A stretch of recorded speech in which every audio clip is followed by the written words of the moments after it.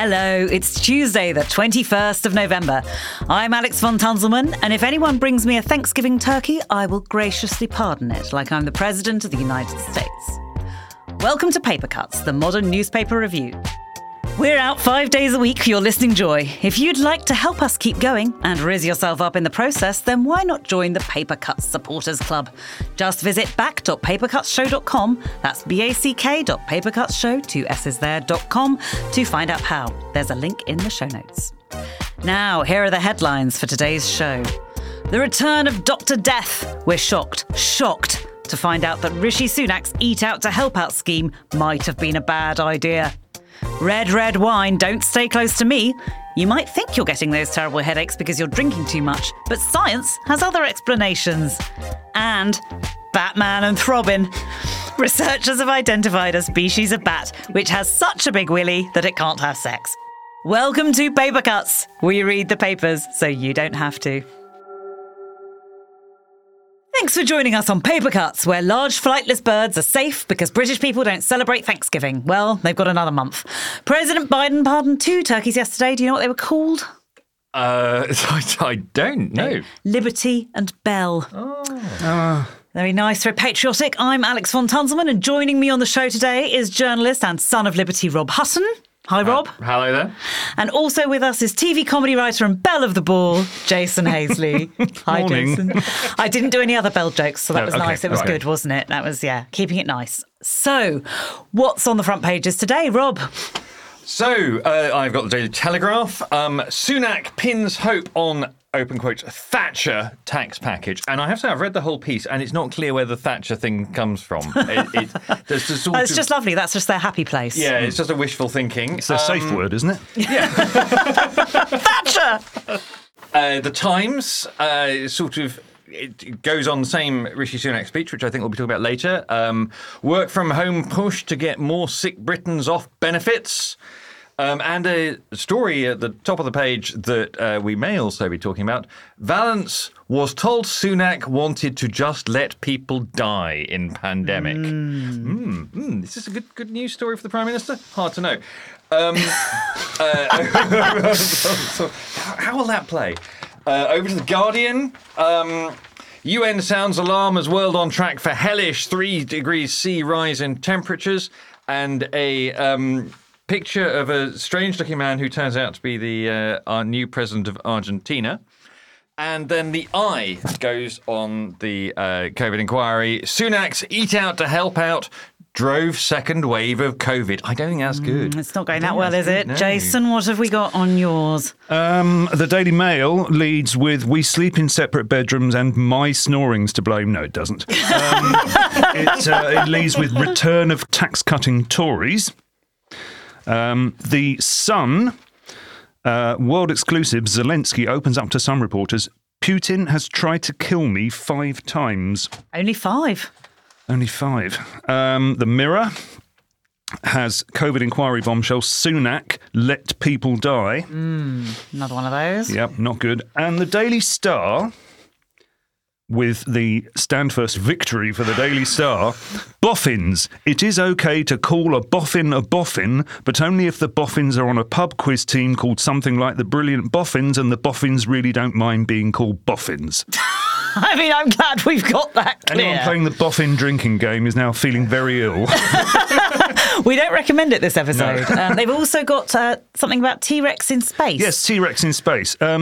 Now, this is, it's not much of a story. There is an astronomer called Lisa Kaltenegger from Cornell University who said, if we can find planets which have the right oxygen amount on them, there might be dinosaurs there.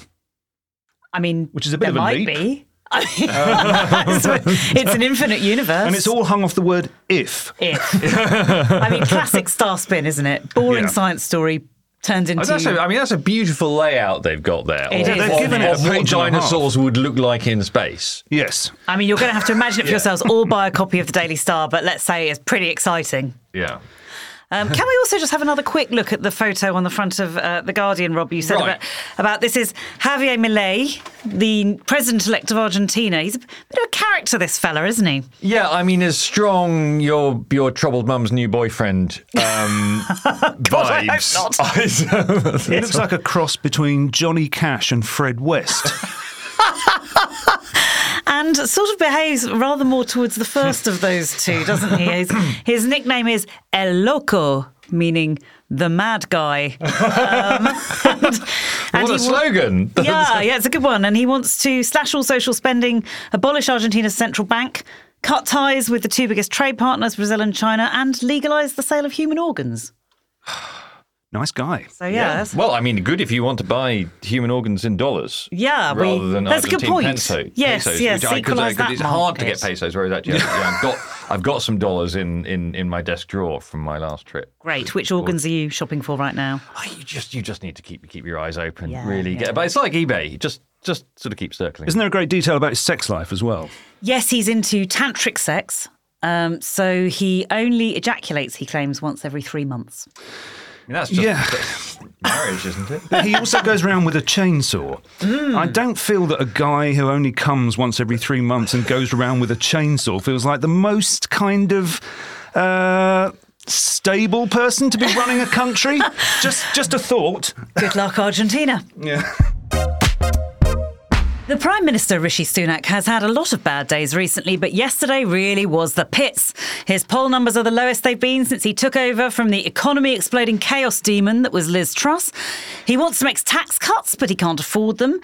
Yesterday, he wanted us to focus on a speech he was making about the economy, but no one was watching. Instead, we were all watching Patrick Vallance tell the COVID inquiry that Sunak's flagship Eat Out to Help Out scheme had effectively driven the second wave of the pandemic. Jason, you watched Patrick Vallance yesterday. What did we learn? We learned quite a lot, and mainly from his many notes that he kept contemporaneously. He decided that for the sake of his mental health, he would just have a brain dump at the end of every day. Patrick Vallance was basically he was like a butler politely handing people their own arses. It was quite the thing.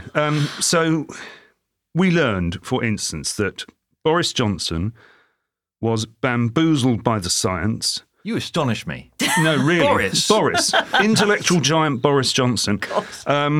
Flip-flopped constantly on things. One day he would say, we just need to open everything up. And the next day he would say, this is terrible. He looked at one graph and said, is this a mirage? He said, people at risk of dying from the virus have had a good innings. Oh, news and to most them. people who die have reached their time anyway. One of the key things was Sunak. Now, Sunak is someone who I sort of feel that we don't really know as a person very well, because he's just this shiny billionaire. But what we learned about Sunak yesterday was that Dominic Cummings reported Sunak thinks just let people die and that's okay. I mean, amazing that a shiny billionaire would have such a view. Yes. Not that for the sake of clarity, that is not okay, right? Yeah, no. And there was also a very interesting little moment about there was an economics meeting. It must have been on Zoom, I think, because Sunak didn't realise that the chief medical officer, Chris Whitty, was there. And Sunak said, it's all about handling the scientists, not handling the virus. And then at some point, Chris Whitty piped up and went, I heard that, effectively. And then Boris Johnson piffled for 5 minutes to try and cover this colossal mistake that the then Chancellor had made. He talks about wanting the science altered. He talked about keeping Gavin Williamson away from policy development, but give him some illusion of ownership. Some sort of bricks to play with quietly in the Yeah. room and hope it distracts him. Boris Johnson saying we've overdone it on the lethality of this disease. Johnson not understanding the difference between absolute and relative risk. Matt Hancock, he said, had a habit of saying things which he didn't have a basis for, which is a very nice, polite way of the butler handing you your arse and saying you're a fucking liar. And at one point, this was an interesting thing. This is a point of order. At one point, Johnson said, "I think maybe we're licked as a species." This came from Valence's notes, and Valence said at the beginning of the inquiry, of his sitting in the inquiry, he said he apologised for his bad handwriting. Now, I think he didn't say we're licked as a species. I think he said something else. Now, the key thing is that this thing, which is on the front page of several papers today, about Sunak saying it's okay to let people die, the key thing is this. This is from The Independent. Downing Street declined to say whether Mr. Sunak thought it would be okay to just let people die. That was yesterday. Wow. Downing Street declined to say. What? What? So basically, I mean, that seems like it would be quite an easy thing to deny. It would be a very quick denial, you'd think, wouldn't you? Yeah. So this is, I mean, and it has resulted, hasn't it, in a whole slew of pretty stinky front pages. Yeah, they are terrible. For Sunak. I mean, not good. I mean, Rob, you were actually one of the dwindling number of people who heard Sunak's speech yesterday. I did. I mean, I'm a professional journalist. I went to the speech, which was in North London, which is a place called Enfield, which is a bit of a pain to get to for me. But small room. Even so, I went because professional sketch writer. I work my satire. Not clear who was there apart from sort of journalists and various MPs who'd been got in. But the significance of this was a major prime ministerial speech on the economy where he was announcing 5 new pledges, which I have to say I couldn't tell you. Right. You only heard them yesterday, so they really stuck in your head. This was his victory lap because inflation, as you know, hurrah, is only a bit more than 2 times target. Yes. Which is a triumph because we're very much grading this government on a curve. That's putting it nicely, isn't it? Yes. There's a very complicated system that my son's school uses to sort of say, well, you're trying and you're really trying very hard, and yes. you may not be achieving, but you are trying. Time for effort. Yes, and but as we were sitting there watching this, I glanced. A colleague sort of had a laptop where you could see what all the news channels were broadcasting, and they were all broadcasting Patrick Vallance, apart from GB News, which was doing something about trans teddies. I mean, obviously, yeah, that sounds which I can't tell you about, but nobody was carrying this major economic speech for the Prime Minister, and you just thought we're seeing his fading power in real time. Now, actually, part of that was because, talking to people afterwards, Downing Street, who also didn't feel equipped to busk it on whether the Prime Minister thinks it's okay to just let people die, did not sort of flag to anybody that this was a speech that you might want to send your political editors to, that you might want to take seriously. And in fact, sort of today, the speech, well, it leads to the Mail and it leads to Telegraph, and they'll probably think that that's a win. But if they can't get those guys, both of these sort of splashes they're quite wishful. It's all based on the fact that Sunak said we can now start cutting taxes, but I think that these guys are going to be quite disappointed on Wednesday lunchtime when they find out what that actually turns out to mean, because I don't think it's going to mean as much as they hope it will mean. So it's bad media management, but it's not going great, is it? Yeah, I mean, with those poll it's not numbers going great. And the weird thing was, at the start of the speech, he said, we believe as Conservatives that the job of government is to sort of keep people safe and help them to get wealthier. Except we don't mind if they die. Well, you see, the thing was, I sat there thinking, who on earth doesn't think that the job of government is to keep people safe and help them to get richer? And it turns out that actually the answer to that question is Rishi Sunak, whose original slogan for Eat Out to Help Out was Kill Granny, Save Nando's.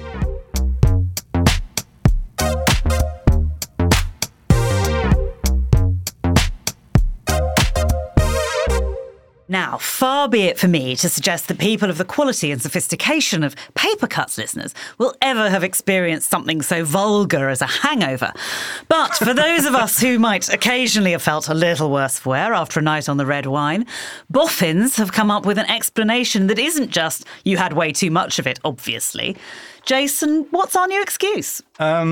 Just a point of order that anybody who is playing the boffin drinking game is now going to get a headache from that. Don't do it with red wine that you chucked in there. Right, so there's a paper has been published in Scientific Reports, which thinks it is getting close to solving why red wine gives you headaches. And it goes like this. Amazingly, for a non-scientist, I actually understand this. The first thing you have to bear in mind is that red wine contains things. Right. Right? One of those things is alcohol.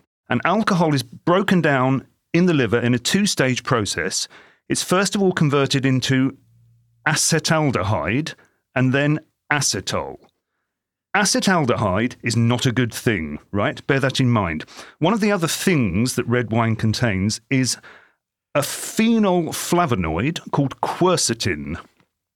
There's a lot of what, we're winning at Scrabble on this This is like one of those Laboratory Garnier adverts. It's great, yeah. Should have worn a white Here comes the science bit. Concentrate. That's the science bit. Quercetin gets into the blood and is converted into something called quercetin glucuronide.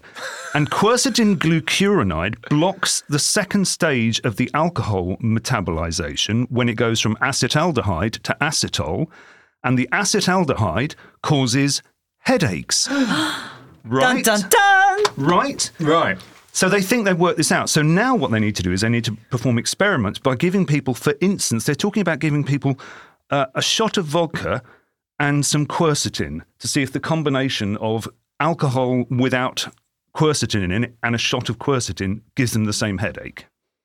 So, are we volunteering to join this research, or Drinking red wines? and well, I am vodka and available. quercetin? Yes. Rob, what do we do to avoid the red wine headache? Well, I've got the Daily Telegraph has got proper news you can use, which is because I do get a red wine headache and essentially have had to stop drinking it for this reason. And it turns out that I've been drinking I've been drinking a high quercetin wines, Right. probably because they're cheap. So avoid Cabernets from California. Mm-hmm. Avoid Super Tuscan wines. Avoid wines made from Merlot, which is very much the sideways rule. the bad boy. Yep. But you can have Gamay, Cool Climate Pinot Noirs. Pinot Noirs. That's and Grenache. Which is Right. one of my favourites. That's probably why you're so cheery in the morning. Yes, but they really all of the research gives Cabernets from the Napa Valley an absolute kicking, saying these are the ones, right? Because the grapes, the grapes get quercetin from being exposed to the sun. So for some reason, Napa Valley Cabernets are the bad boys. They're the real Argentinian presidents of the red wine world. He looks like he comes with a hangover attack. Yeah. Don't ask him anything before 10.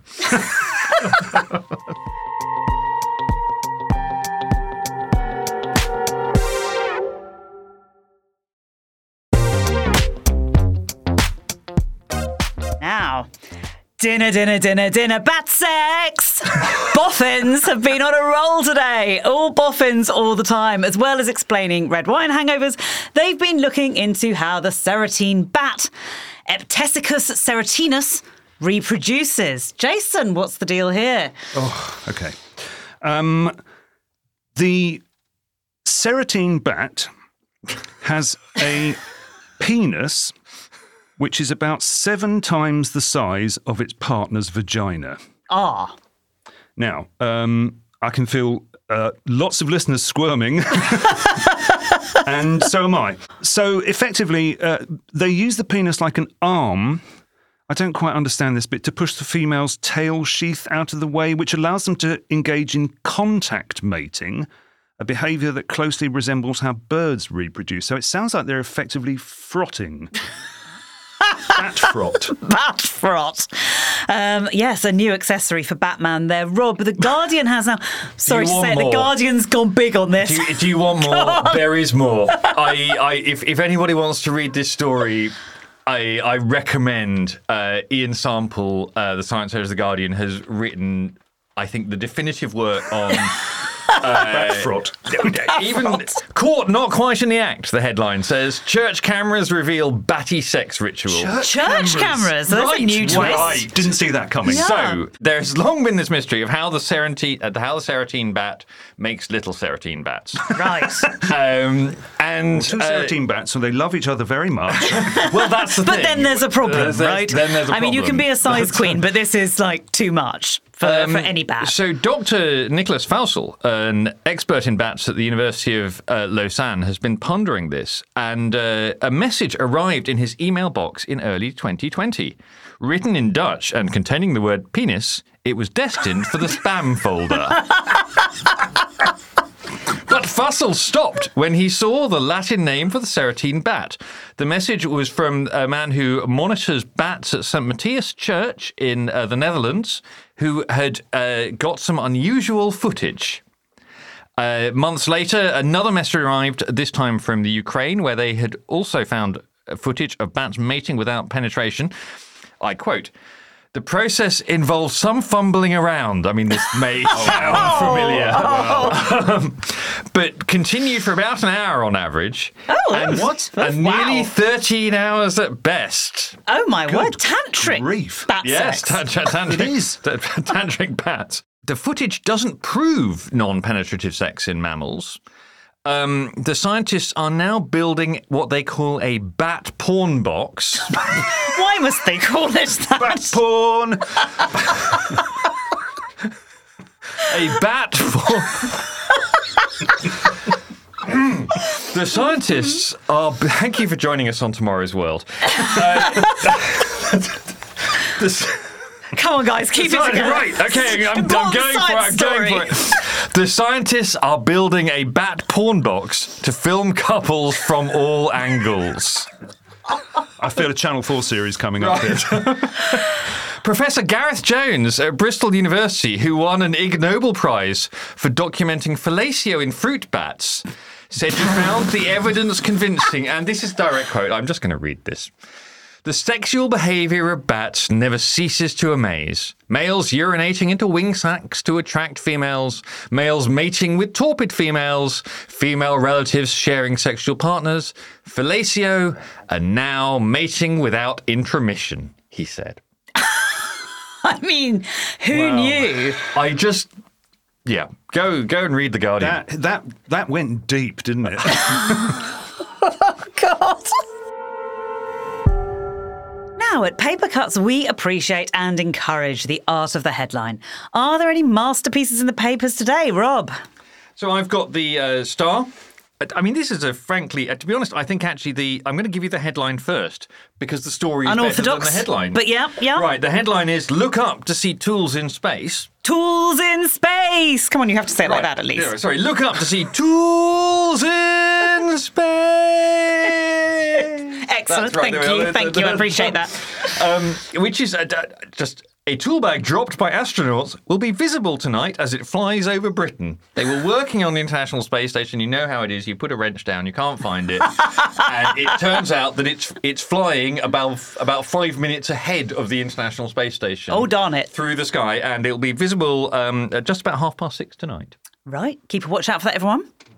And what else have you got? And then also in the Daily Star, there's a story that making new friends is the thing that many of us want most in life. And the headline is, "Glum, make a new chum." Oh, that's the solution. That's nice. Jason, what have you got? The Daily Mirror, page 5. Venus flytrap sales are up 2,000% thanks to the John Lewis Christmas ad, even though the carnivorous plant is dormant in winter, which I didn't know. Oh, that's going to be a disappointment. A sad Christmas for a lot of people. Sad Christmas. And the headline is, Store's TV ad gets flytraps snapped up. Oh, snapped very up. good. Nice. Yes. Then on page 23 of the Daily Mirror, there's a story about a man who's got a collection of 100 Victorian and 20th century police batons, which are going up for sale. He's described as a woodwork fanatic. His wife was his wife was unsure about his hobby. Yes. Anyway, the headline is "Cop a load of truncheons." Nice. And on page 3 of The Sun, there is a story that ex-England footy star John Barnes has picked out Quality Street for his latest shot at rapping. 3 decades after starring in the team's 1990 World Cup song. Unforgettable. Yes. And the headline is John's Christmas Rapping. But with the W missing. Yeah. Oh, good one. Classic. And now on Paper Cuts, we turn to the features sections, the gushing spring of an oasis in the often bleak desert of news. The well is a little dry today, though, but there is one story in the Daily Mirror that caught our eye. Rob, what's happening here, Petal? Thanks, darling. This is the story about pet names, which is not, as all of us originally thought, the names that we give our pets. No. Not that. Some of us still do. Keep up. Solid stuff on dogs. Never mind. We can do a feature on dog pet names. Frequently do. But this is on the names that we give the people that we love, as opposed to the animals that we love. And some people who are promoting something or other, Flower Gift and Delivery Service, have compiled some spurious list of the top 10 pet names for your inamorata. Number one is Darling. Yeah, keep it simple. Yeah, number 2 is Baby. And number 3 is Bestie. Never heard that one? Bestie. 4, Babe. 5, Gorgeous. 6, Angel. 7, Sweetie. 8, Queen, 9, Sweetheart, and 10, Hun, which I think is short for honey rather than the Hun sweeping across Europe. It depends on your relationship. What I want to see, though, is the top 10 names that you use when you're angry with your partner. Or same ones. Darling. Well, no, you see, yes, darling. If you could just take the rubbish out, darling. I know that I'm in trouble when my wife calls me Robert. Jason, what are your best and worst pet names, Sunshine? I had a girlfriend when I was 17. Actually, no, this happened to 2 girlfriends I had when I was a teenager, right? That all their the families all had pet names for each other. So my girlfriend's name was Rachel, but everyone in her family called her Moof or Moofle. So I ended up calling her Moof as well. And then I had another girlfriend called Gabby, whose parents were known as Chibi and something else. I mean, they're just bizarre. These just posh people. No. Right. No, that's not weird. Because posh people are like, they're all called sort of Binky and Uffy and... Yes, that's true. Peggy short for Margaret, that kind of thing. Weird stuff, No, never understood it. Yeah. So these are just normal people. So Moof is about as bad as it gets, I think. It's pretty bad, actually. It is pretty bad, isn't it? Yeah. Rob, what would really, is there something that would really cause an argument if someone called you that name? Well, I mean, if somebody called me one of these names who was not my wife, I think almost that would cause an argument. Yes. So, some hard explaining to do. Especially if they did it in front of your wife. Yes.